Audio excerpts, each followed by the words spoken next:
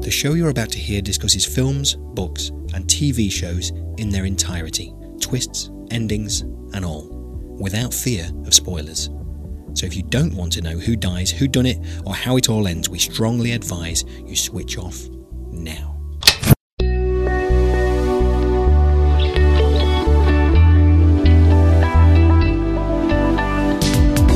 Hello, I'm Paul Tyler and welcome to Spoiler, the show which reviews movies, books and TV shows in their entirety. This week we're watching Peter Weir's 1998 satirical comedy drama, The Truman Show. And just another final warning, we will be talking about the whole of the plot. We will ruin it for you, so if you've not already seen The Truman Show, go away, watch it now, then come back to us afterwards. Have they gone? Right. On with the show. Good morning! Morning! Good morning. Oh, and in case I don't see you, good afternoon, good evening, and good night. Movie spin-offs are big business. It's not uncommon for films to spawn books, t-shirts, action figures, but how many movies can claim to have inspired a delusional psychological disorder? In 2008, US psychiatrist Joel Gold coined the term the Truman Show Delusion, after encountering an increasing number of schizophrenic patients who believed their lives were a reality TV show, that everyone they met were actors and they were being filmed 24/7 by hidden cameras. After hearing of this dubious claim to fame, Truman Show writer Andrew Niccol said, "You know you've made it when you have a disease named after you." Originally titled The Malcolm Show, Niccol's more sci-fi skewed first draft for The Truman Show was inspired by an episode of The Twilight Zone and had a much darker tone. What the hell are you talking about? Who are you talking to? The script was quickly picked up by Paramount Pictures and several high-profile directors were in the frame to helm the movie, including Brian De Palma, Tim Burton and Steven Spielberg, before Dead Poets Society's Peter Weir was hired and set about collaborating with Niccol on no less than 16 drafts and 12 rewrites of the script. No scripts, no cue cards. It isn't always Shakespeare, but it's genuine. When it came to the casting of Truman, Robin Williams was initially considered before Jim Carrey, fresh from hit comedies The Cable Guy and Liar Liar, and eager to make a move into more serious roles. He signed up for half his usual fee. I'm Truman Burbank. Yeah, I know. Meanwhile, Dennis Hopper was cast as the Truman Show's creator, Christoph, before creative differences led him to quit during filming, being hastily replaced by Ed Harris, although Harris's original plan to play Christoph as a hunchback was sensibly nixed by Peter Weir. We accept the reality of the world with which we're presented. It's as simple as that. Filming took place in the Stepford Wives-style, master-planned community of Seaside, Florida, with the frugal Weir managing to complete the movie $20 million under budget. Upon its release in 1998, The Truman Show received near-unanimous critical acclaim, with Kenneth Turan of the Los Angeles Times hailing it as emotionally involving without losing the ability to raise sharp satiric questions as well as get numerous laughs. Was nothing real? You were real. That's what made you so good to watch. In 2008, Popular Mechanics magazine named The Truman Show one of their 10 most prophetic movies, successfully predicting the massive international popularity of Big Brother and its ilk. But now, in a post-Nasty Nick world where reality TV has infiltrated every corner of our culture, have The Truman Show satirical swipes dated, or are they more relevant than ever? In case I don't see you, good afternoon, good evening, and good night. Now then, later in the show, we're going to be looking at comedians who have made the switch to more dramatic roles. But here, joining us around the spoiler table to discuss The Truman Show is someone that contains no artificial sweeteners. That's Rachael Burnett. And I have tasted other Andys, but this is the best. Andy Goldie. Hello. Hey. All right, so, Andy, tell me that you've had this feeling the whole world is watching you, and are you still, like me, a little suspicious it might be? I used to feel like this quite a lot as a kid, actually. I used to have this thing of, if I saw a bit of knowledge that I could accumulate, I would always think, I've got to learn this fact because at some point it could be revealed that everyone's watching me and it's all about me, and they could say, well, like, your family's in danger and you need to know this. I felt very intense as a kid sometimes because I felt that it was all about me. Thankfully, I grew out of that. But as we were saying in the introduction, it's been recognised as an actual condition now among people, hasn't it? The Truman Delusion, which must be a terrifying way to live your life. I mean, I looked at something online about it where someone had travelled to New York to go to the top of the Statue of Liberty because they thought that the producer of this show they imagined themselves to be on were going to reunite them with their fictional girlfriend. And I mean, it's a terrifying idea, and if you come to this film with all of that in your head, it makes it even more nightmarish. But I think this is a brilliant film, in my opinion. It was prophetic. It was not completely original. I mean, we said it's based on a Twilight Zone episode. I think it's actually a couple of Twilight Zone episodes. It's directly based on Special Service, which was a 80s Twilight Zone, but like the original Twilight Zone of the 60s, which is one of my favourite series ever. It had an episode called A World of Difference as well, in which a guy finds himself on a set. And then also there was a children's show. Did anyone used to watch Erie, Indiana? Yeah. There was a great children's show, Erie, Indiana, and there's an episode called Reality Takes a Holiday, where the main character finds that he's in a series called Erie, Indiana, and they refer to him as the actor who's playing them and everything. It's great. So they're very good things to watch in preparation for watching the Truman Show. But I think ultimately, for me, this is the best example of this kind of plot. I think a lot of people have sort of questioned it at the time, but I think people were quite tentative in praising it because of the presence of Jim Carrey, I think.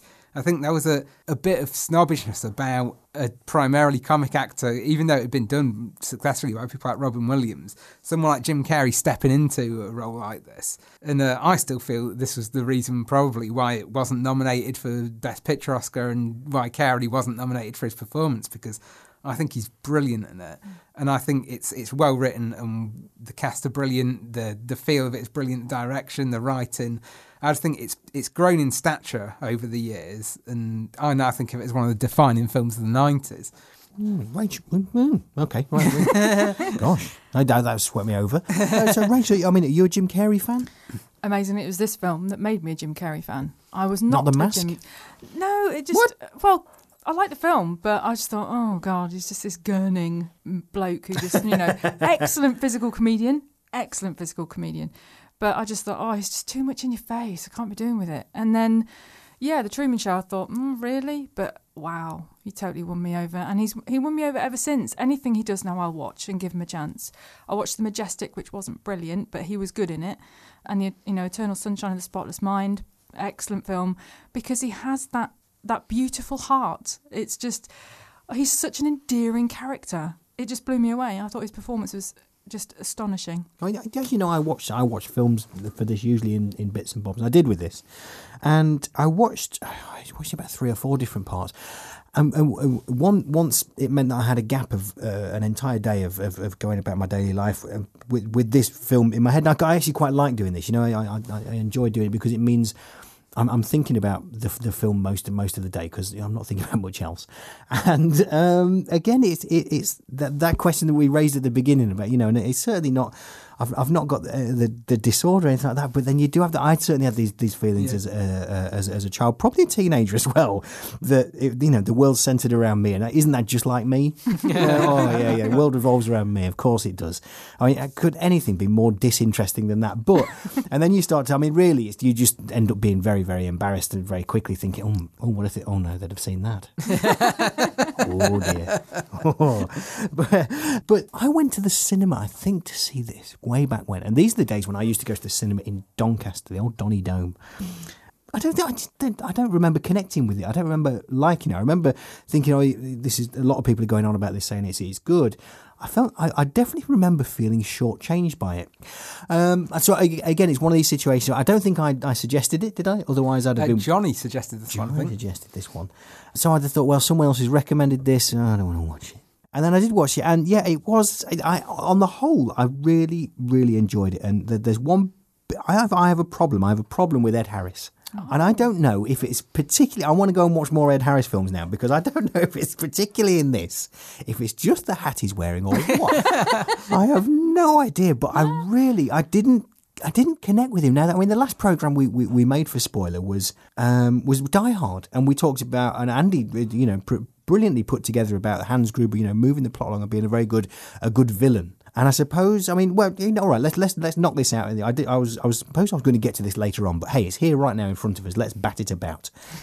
I mean, is he a bad guy? I don't know. I mean, in my mind, he's a villain in this, but is he? No, I don't think he What? is. No, well, Do you know hear me out. Also, let me state now, I want to stop doing that what business. I've noticed I'm doing. Yeah. I mean, I am surprised.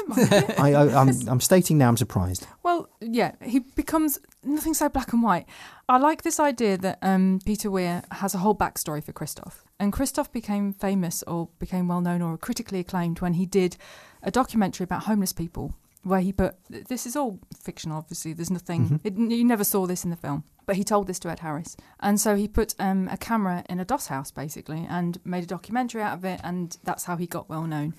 And he initially decided to do a year in a baby's life called Bringing Up Baby. He even had a name. And it just it kept going. It kept escalating because people really liked it. And I think at the start of it, Christoph was trying to do something interesting and something useful and something informative and educational. And, nobody wanted Truman. He was a baby that was up for adoption. And I think he just kind of ran with it. And then it became twisted. Then it became, I can actually manipulate this person. And nobody had ever done this before. So there were no rules, there were no protocols, there were no guidelines. And so it just got out of hand. It got totally out of hand. And nobody stopped him.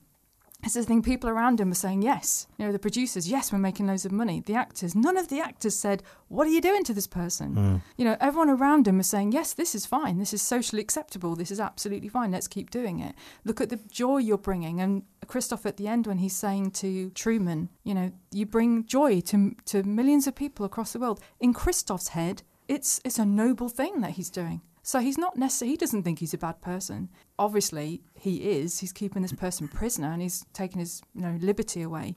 But for me, he's a really interesting character. And I think Ed Harris is really, really good at it because I have seen him in a lot of things. And so I have seen him be quite chameleonic. And I wouldn't have wanted Dennis Hopper to play that.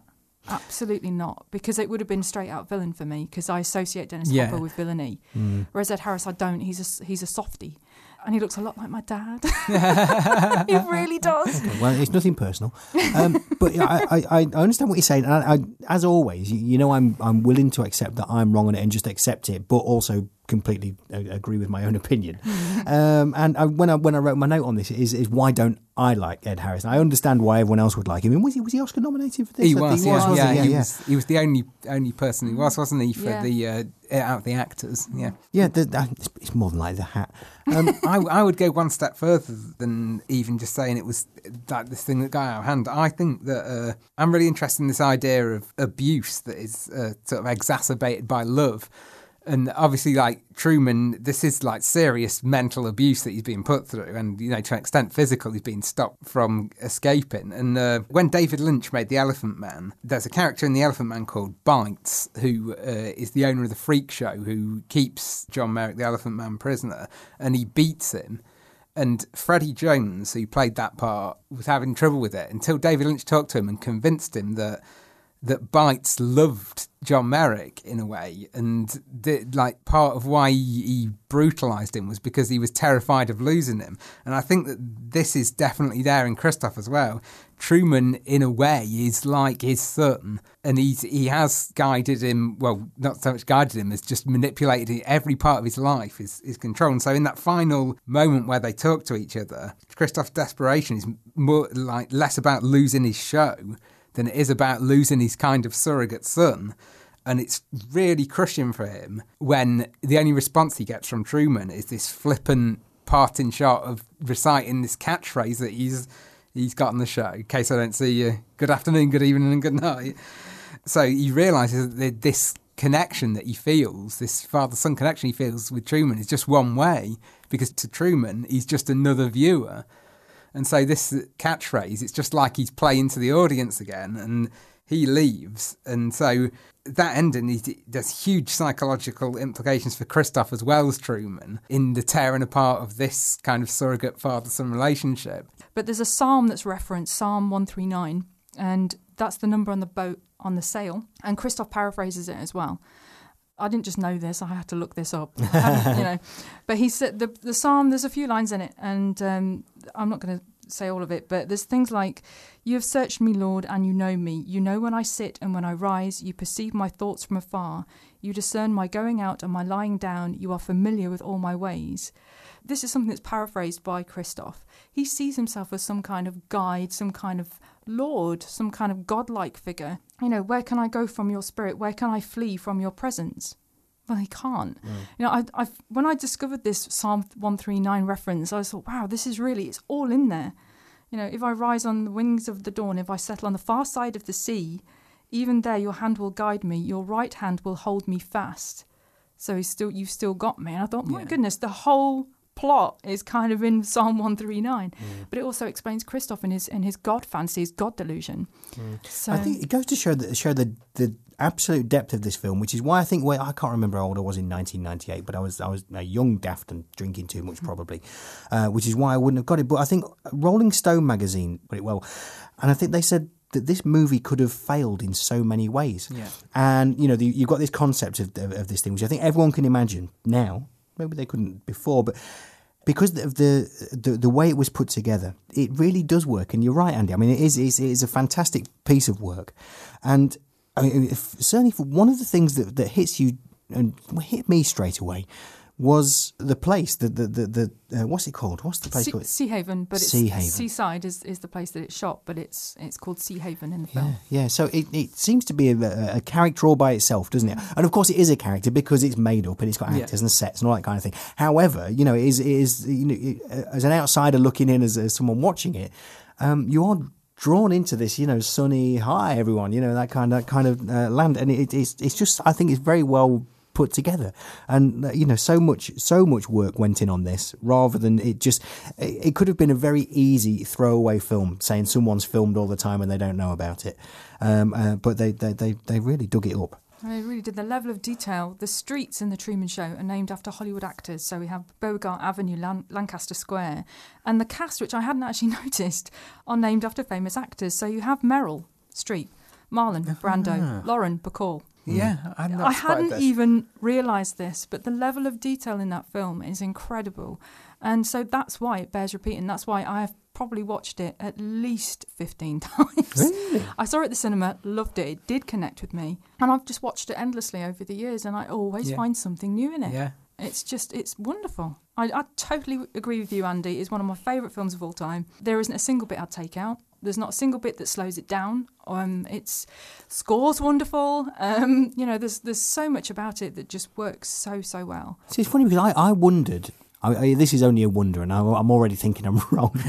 Is in the very, very early on, we see one of the lights fall down from the sky. So things are falling apart with a set and things like that. And I wondered, as a viewer, is that happening too soon? Should there be more setup? Should we see more of his day-to-day life? But actually, no, this is part of his day-to-day life. These are the things that have already been... See, I'm already disagreeing with myself and talking myself out of it. I don't even want an answer on this. Well, I think we arrive at this crucial point in his life where he's starting to realise this, and presumably these glitches have happened all through his life, but you wouldn't, if that happened in your normal life, you wouldn't think, oh, this is a show all about me. But because it's been put in his head, and we do go back for that information, don't we? So we see his life before he's even considered this, in the flashbacks in the Truman bar when they're watching it on TV, and Sylvia puts it in his head, tells him outright that it's all about him. And so I think it's crucial that we come in at exactly that moment when he's starting to cotton onto it properly. And then I suppose that raises a question for me, and it did do, I think, throughout there. Is Christoph in that much control? Is he, you know, with lights falling out of the sky, and you know, sets not being right when he moves into a different building, this, that, you know, all these things that aren't exactly in control. I suppose I imagined this character to have more control over everything that was going on. So like even an actor not being able to drive a ferry because, you know, ultimately he just says, hey, I'm an actor, you know, I'm not a ferry driver. I love him. But then, you know, what I think maybe this is the point you made so well earlier, Andy, is the fact that he's so connected to Truman, he's losing these other things, you know, losing the control of the set around that's going on. I think what's crucial about that is that actually if you'd seen the first 30 years of his life, you would have seen perfect control. But this is the point where things start to go wrong. Yeah. And because I think the crucial thing is seeing his dad. I think that's the real kicker. I think that's the real wow. Now the world is tipped on its axis. That is something totally different. And don't forget, that's when he walks into a building that's not finished yet, because he's never walked in there before. That's totally out of his pattern. He doesn't do things out of his pattern. He's never done things out of his pattern, which is why when he decides to turn around out of the building and go and sit in the square, and everyone's going, what do we do now? He's never done that before. And then he walks in front of us and stops it. And nobody goes, oi, mate, get out of the road. And he's thinking, why is nobody telling me off? They don't know what the hell to do because he's never done this before. He's been so tightly controlled. So every single part of his life has been really honed into being this one thing. But just those few little niggles are just... some people have said it's like a midlife crisis for him as well. So he's getting to a point in his life where he's thinking, and he's clearly still completely hooked on Sylvia/Lauren. And, his marriage is not working out very well. He's now starting to see things. He's hearing things on the radio. Hang on a minute, things are starting to, I'm going to start testing this. So it's at that point that we see Christoph start to lose control. But I think up to that point, I think he had absolute control over him. Okay, well, we'll come to some of those points you raised earlier, and there's a big one about Natascha McElhone that I want to raise, as in why she's not in any more lead roles. But later on, Rachael is going to be listing her top 5 comedy actors who've successfully made the switch to more serious roles, and we'll be talking more about The Truman Show. That's all after this short break.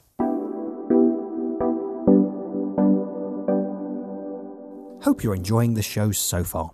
If you'd like to help us make more, you can do so by visiting our webpage, spoilerpodcast.co.uk, clicking on the donate button and giving whatever you think we're worth. Or you can help us out for free and get yourself an audiobook of your choice into the bargain by signing up for a free 30-day trial with Audible via the link on our website. Audible have the world's largest selection of audiobooks, including the Nancy Drew Mysteries, narrated by The Truman Show's Laura Linney. You can cancel your membership at any time within the 30 days and you won't pay a penny, but you still get to keep your free audiobook. Just go to spoilerpodcast.co.uk and click on the Audible trial ad on the left-hand side. We get a few quid each time someone signs up via our link, which will help fund producer Johnny's plans to build a time machine so he can travel back and prevent atrocities such as the First World War, the birth of Hitler, and April Fruits changing their name to Starburst. Now, back to the show. I made macaroni.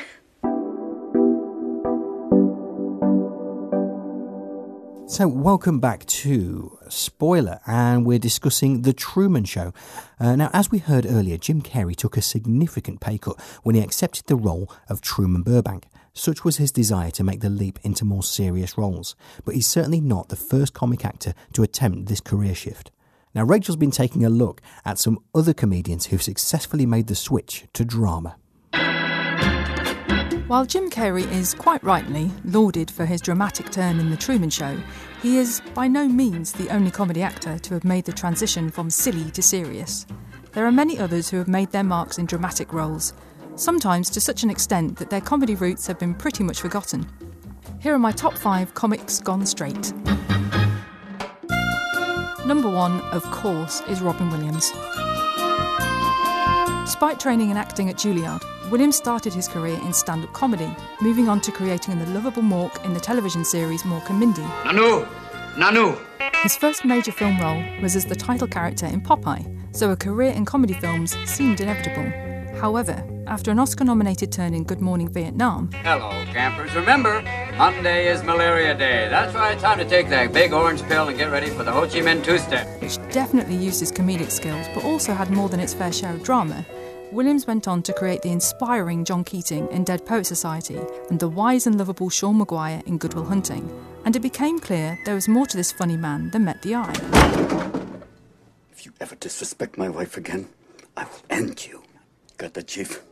Even still, within these roles, Robin was never far from his comedic roots and used humour in both to humanise the characters and engage with the audience in a way that was almost unique to him. Williams finally broke free of his comedy ties in the creepy 1-hour photo when he played the skin-crawling Seymour Parish, made so much more unpleasant as we'd come to expect warmth and humour from Robin.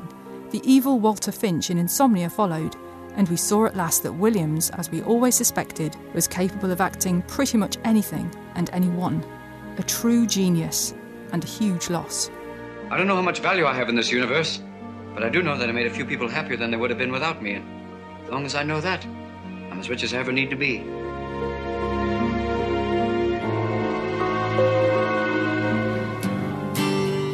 A surprise for some at number 2, Billy Connolly. Our little dog is 6 years old and he's smart as any damn kid.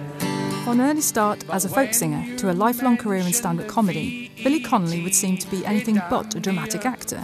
Everything about him screams comedy. And that's why I am gonna get a DIVORCE. So when he was cast opposite national treasure and fully fledged actor Judi Dench in Mrs. Brown, I don't think I was the only one who was ready to cringe throughout. However, I've never been more pleasantly surprised by a performance in all my life. Connolly's performance as Mr. Brown is incredibly sensitive, authentic, and had me totally engaged from the very start. The connection between him and Dench is truly extraordinary, and at no point did he seem overawed or out of his depth. Mr. Brown? Yes, ma'am? You have been told repeatedly not to stand in the courtyard unless requested to do so. Yes, ma'am. Then why do you persist in doing it? Because I believe Her Majesty's wrong. If ever a poor soul needed some fresh air, it's her. The Queen will ride out if and when she chooses. And I intend to be there when she's ready. Billy has never quite matched his performance in Mrs. Brown, although arguably he's never quite found a role to match it either. But his ability to completely inhabit a dramatic role can never be questioned again.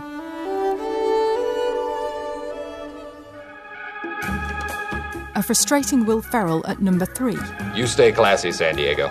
Jim Carrey-esque in his level of comic ridiculousness, Will Ferrell is another who would seem an unlikely pick for a serious role. Starting out in Saturday Night Live, then moving on to films like Anchorman, Talladega Nights and Zoolander, it must have been a brave casting director who read the script for Stranger Than Fiction and decided to give Ferrell a call. As it happens, the decision was a good one, and Ferrell was able to show off some of his dramatic skills while creating a sympathetic and engaging everyman. You're asking me to knowingly face my death? Yes. Really? Harold, listen to me. I can't die right now. It's just really bad timing. Sadly, he didn't try out his serious acting chops again until Everything Must Go in 2010, when he created something of an anti-hero, but nonetheless engaging. I personally hope that Ferrell moves into serious acting more, as I think he's got an awful lot more to give yet.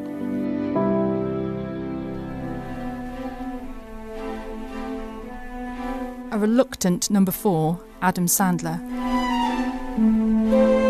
I nearly didn't include Adam Sandler in this list, purely because I've become so disappointed with his film choices of late. However, it's hard to ignore the amazing performance he put in for P.T. Anderson's Punch Drunk Love. Sandler started as Ferrell did in Saturday Night Live and went on to a string of comedy films like Billy Madison and The Waterboy. There was a glimpse of something deeper in The Wedding Singer, but nothing could have prepared me for his performance as Barry Egan in Punch Drunk Love.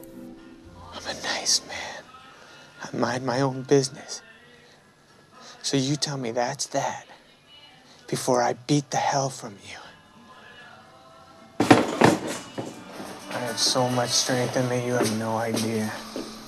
I struggle to define what it is that makes his performance so special, only to say that if you haven't seen it, you absolutely must. And if you have, then you know exactly what I'm talking about. I have a love in my life. It makes me stronger than anything you can imagine. I long for the day when Sandler remembers how good he really is and returns to this type of role.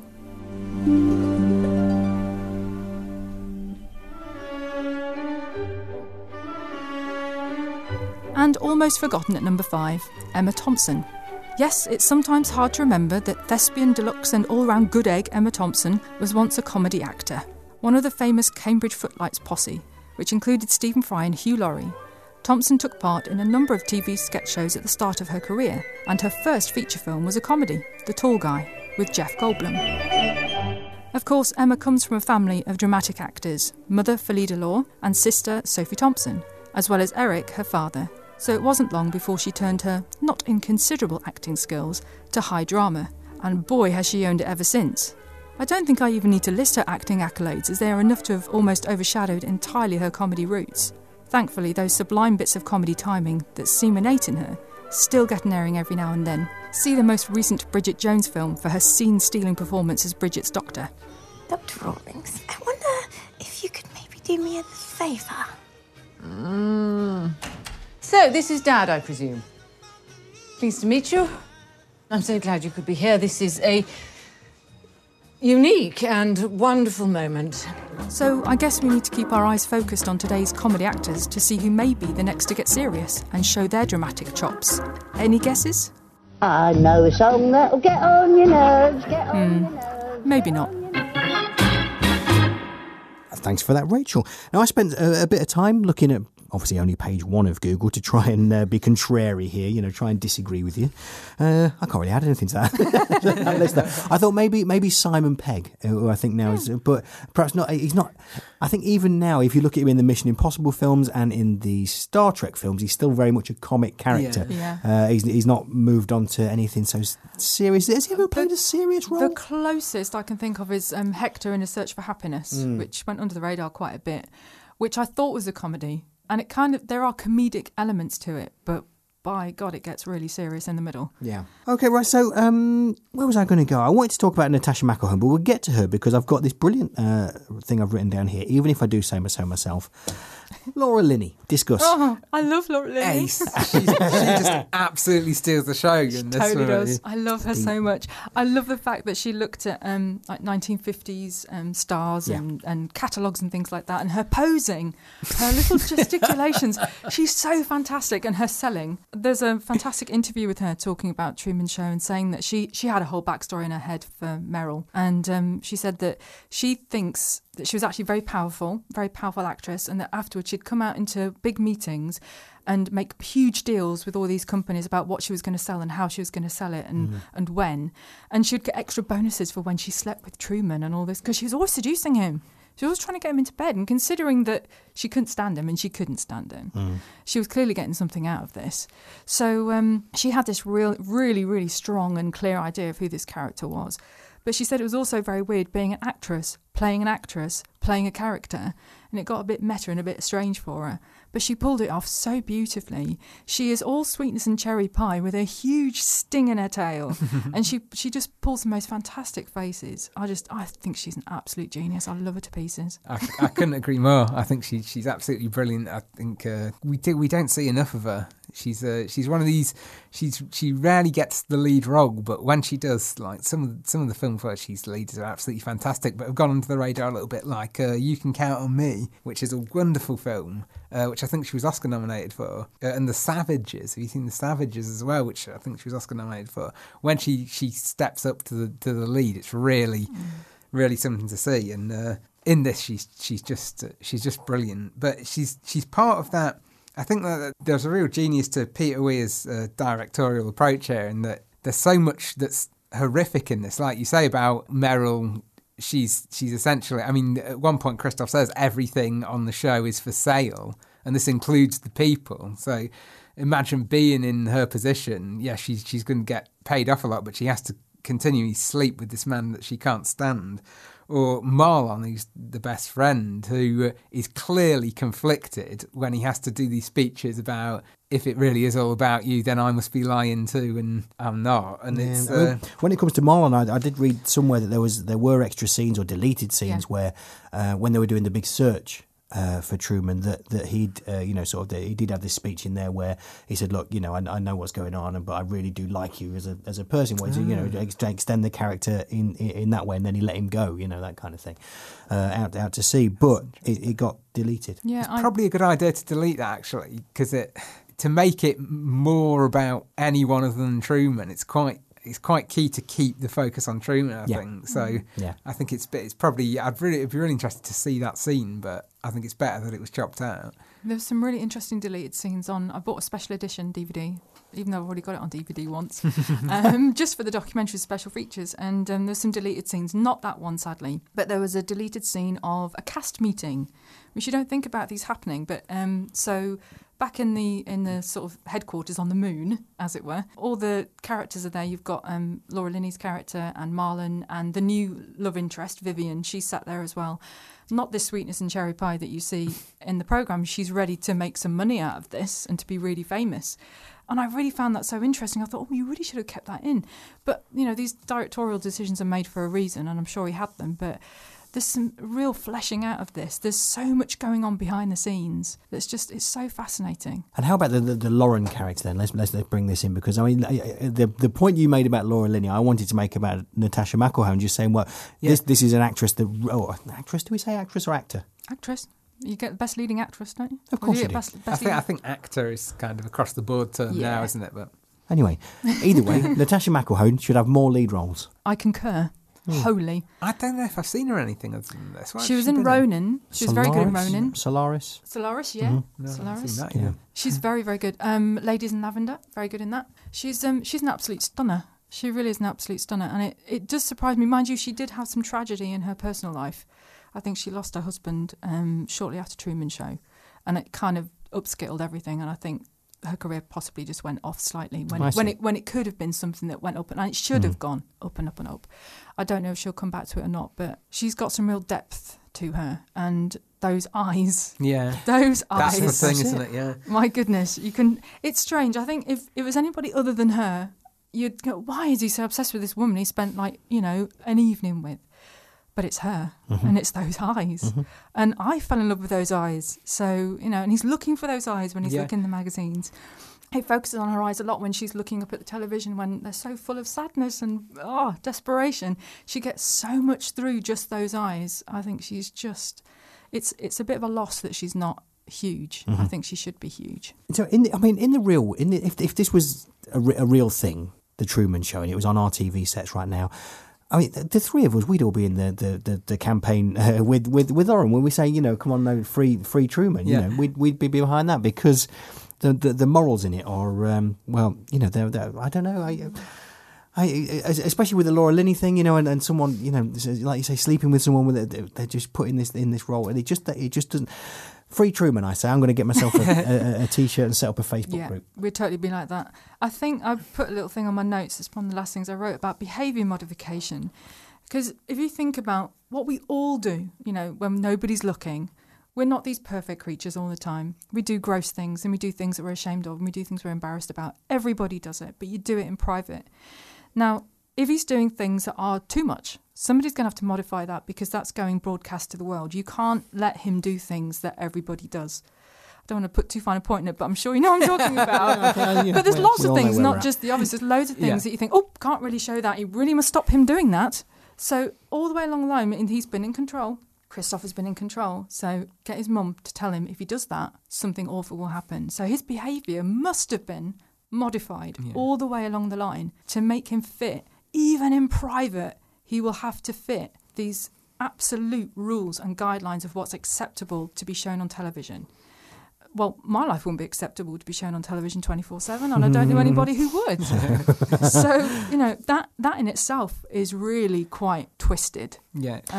One thing that really kind of puts a clock on it as well is they're trying to get this on-air conception to happen. And so you want him out there before that happens, and that opens up lots of questions about once the baby's born, what happens then? Because then you've got two people in there who don't know that it's all artifice. So, because you can't really include a kid in it, can you? Because... Well, it's funny you should say that, because this was in this fantastic DVD special features thing.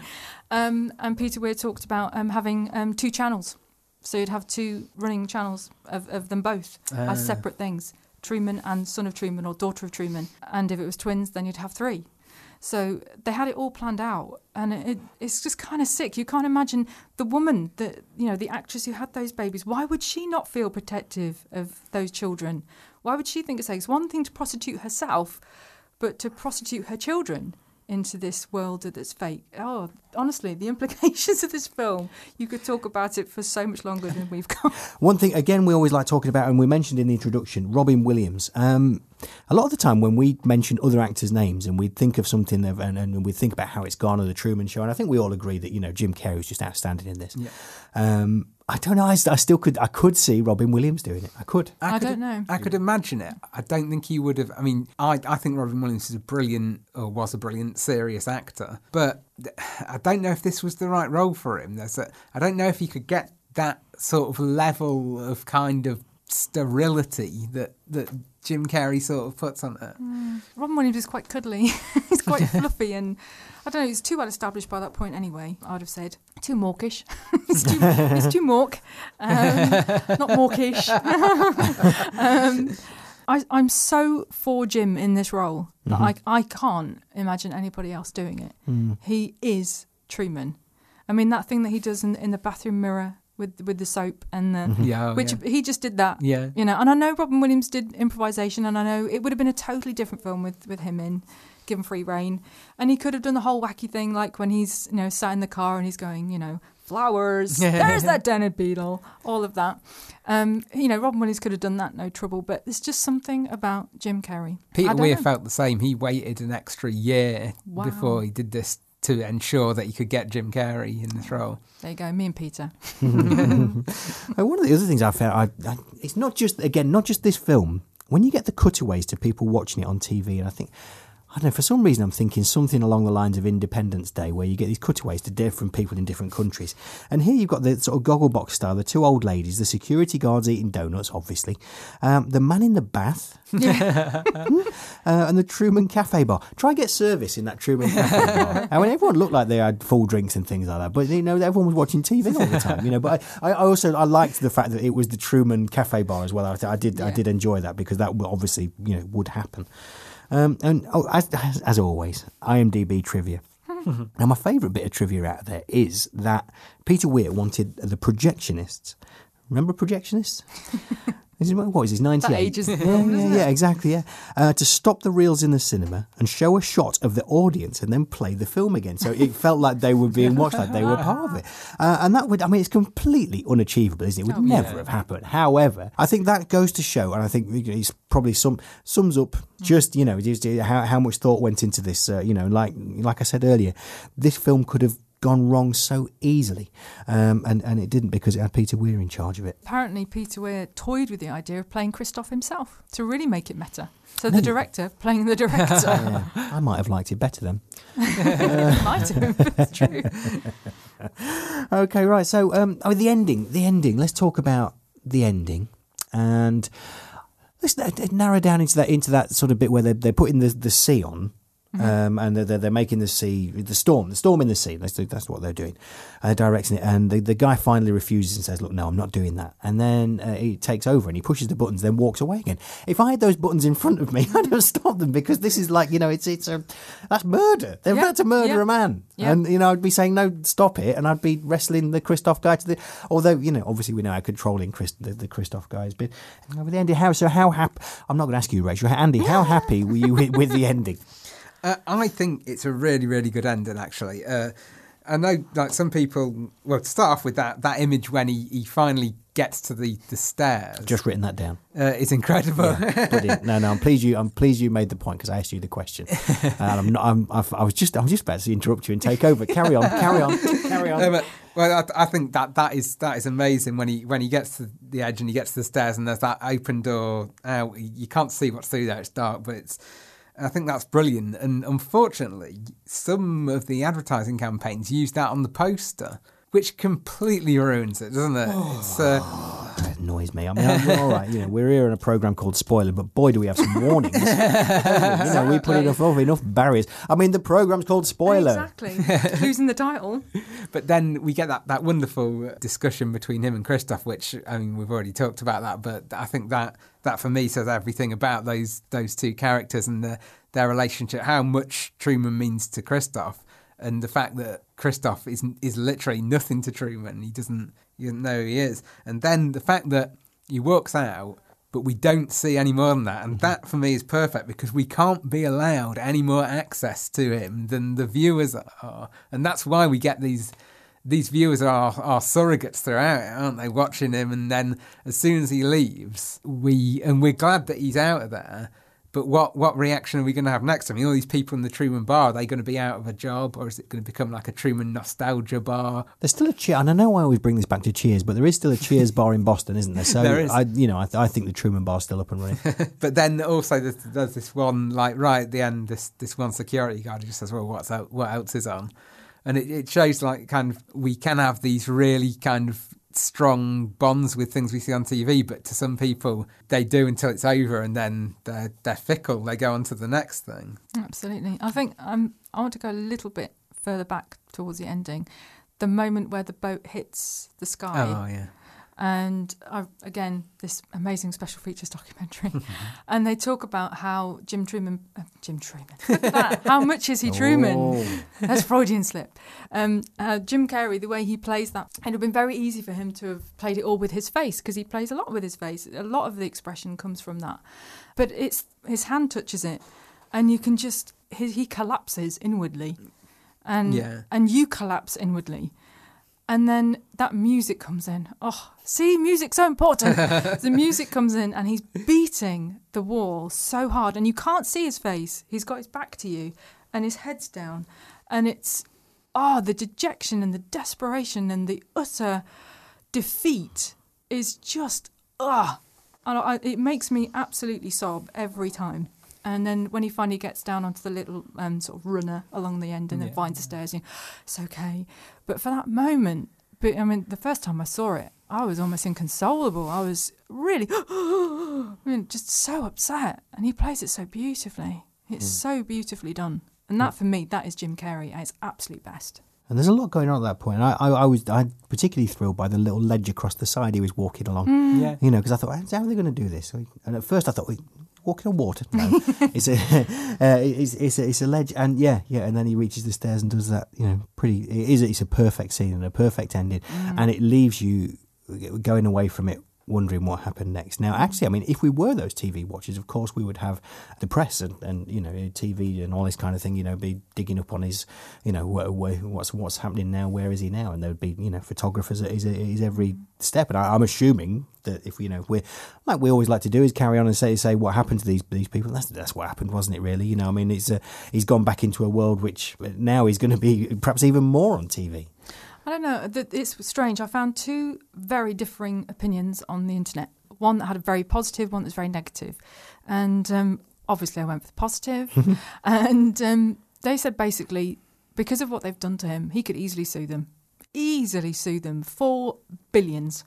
Because every single thing they've earned from that, they've earned because of him. So, a good lawyer could pull absolute holes in it. And so him and Sylvia could make an awful lot of money. Enough to be able to get them incredible security and bodyguards or whatever if that's needed. And then I just hope that people would think, we've followed this guy for 30 years, let's just leave him be. Let's just leave him. They've seen his fight. This is the thing, they've seen it and they've cheered him on. It's not like any of them in the bar were going, no, we don't want him to leave, we like watching him. They're all like, yay, come on, let's do it. Even the guy in the bath who basically relies on Truman to be able to sleep.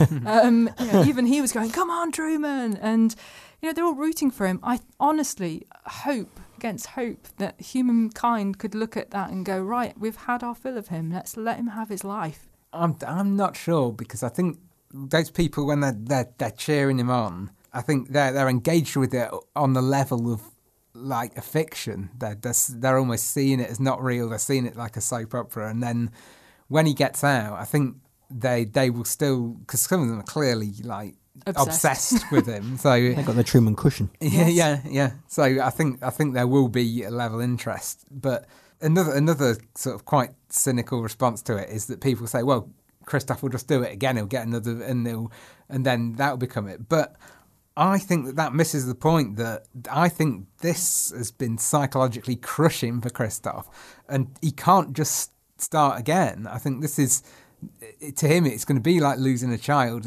I don't think Truman would pursue. I think he would just want to flee. He wouldn't pursue any kind of litigious side to it or anything. He wouldn't want anything that kept him in the spotlight. I guess not, be but pursued. But where's his money going to come from? This is what somebody was saying, because, and this is a really good point. Who taught him at school? If the ferry driver can't drive a ferry, could the teachers actually teach? So actually, he's probably not qualified to do anything. He's certainly not going to be qualified to do insurance sales, because that's what he did on the show.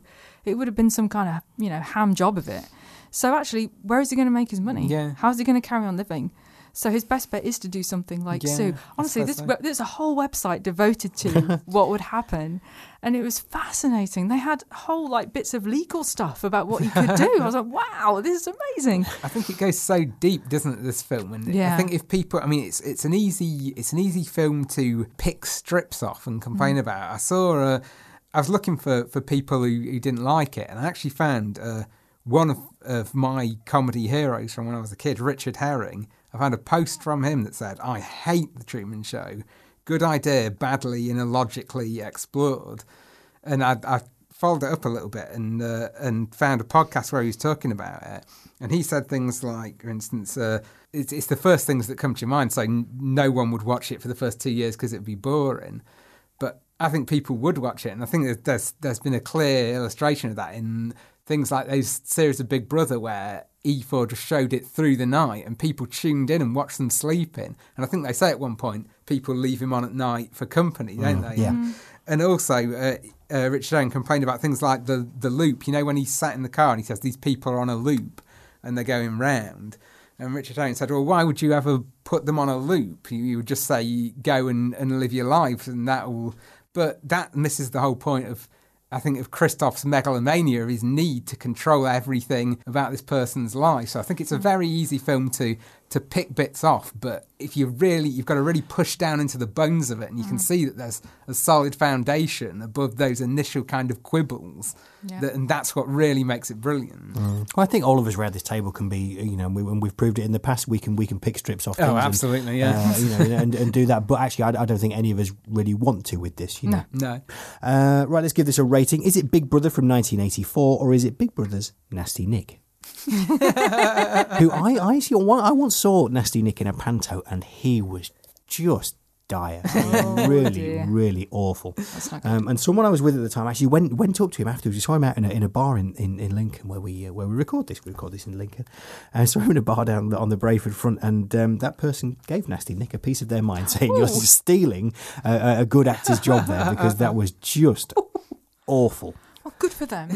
It's the ideal opportunity to do that old joke, though, isn't it? Oh, Nasty Nick, what's happened to your career? It's behind you. Very good. Okay. So we're all going for Big Brother 1984, aren't we? Cool. I'm not absolutely, yeah. Okay, so all that remains is to thank our producer, Johnny Hall, Rachael Burnett, Andy Goulding, who we're going to leave you with now with a poem. If watching puppets dance is something that you like to do, there is a TV genre that is tailor-made for you, where hand-picked individuals are locked in rooms together in hope they'll clash dramatically for our sick viewing pleasure. Although I've often heard it called reality TV, the content doesn't seem much like reality to me. It's oh so carefully, maliciously manipulated, ensuring negativity can be exacerbated, so damaging divisions can be neatly manufactured until the microcosm is appropriately fractured. I feel that it's increasingly emotionally draining to live in a society that calls it entertaining, to laugh, applaud and revel in a programme such as this, that sells its wares by stoking flames of rabid prejudice. If only we all turned it off or tried another channel, you'd see less of this garbage on your electronic panel. So cast a vote with your remote against such crass behaviour. Big Brother might be watching you, but don't return the favour.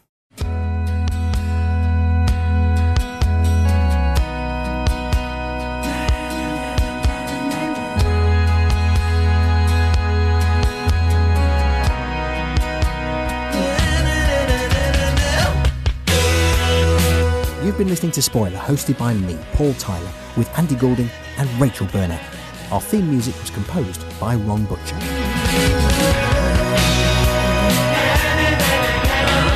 If you've enjoyed the show and would like to support us, you can do so via our website, spoilerpodcast.co.uk. Click on the donate button and give us whatever you think we're worth. You can also sign up for a free 30-day trial with Audible and get yourself a free audiobook by going to spoilerpodcast.co.uk and clicking on the Audible trial banner on the left-hand side. Or you can help us by simply telling your friends about us, sharing links to our show, or writing a nice review on iTunes.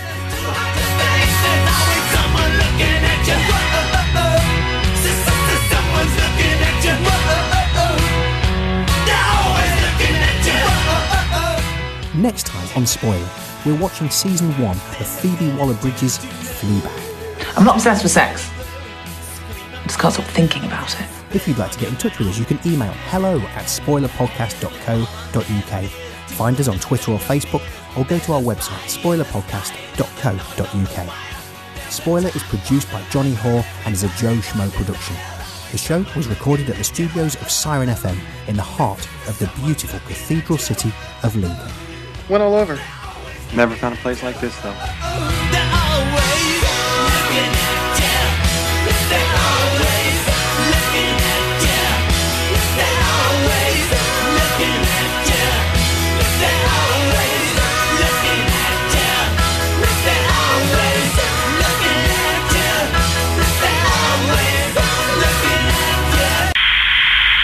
What else is on? Yeah, let's do what else. Where's the TV guy?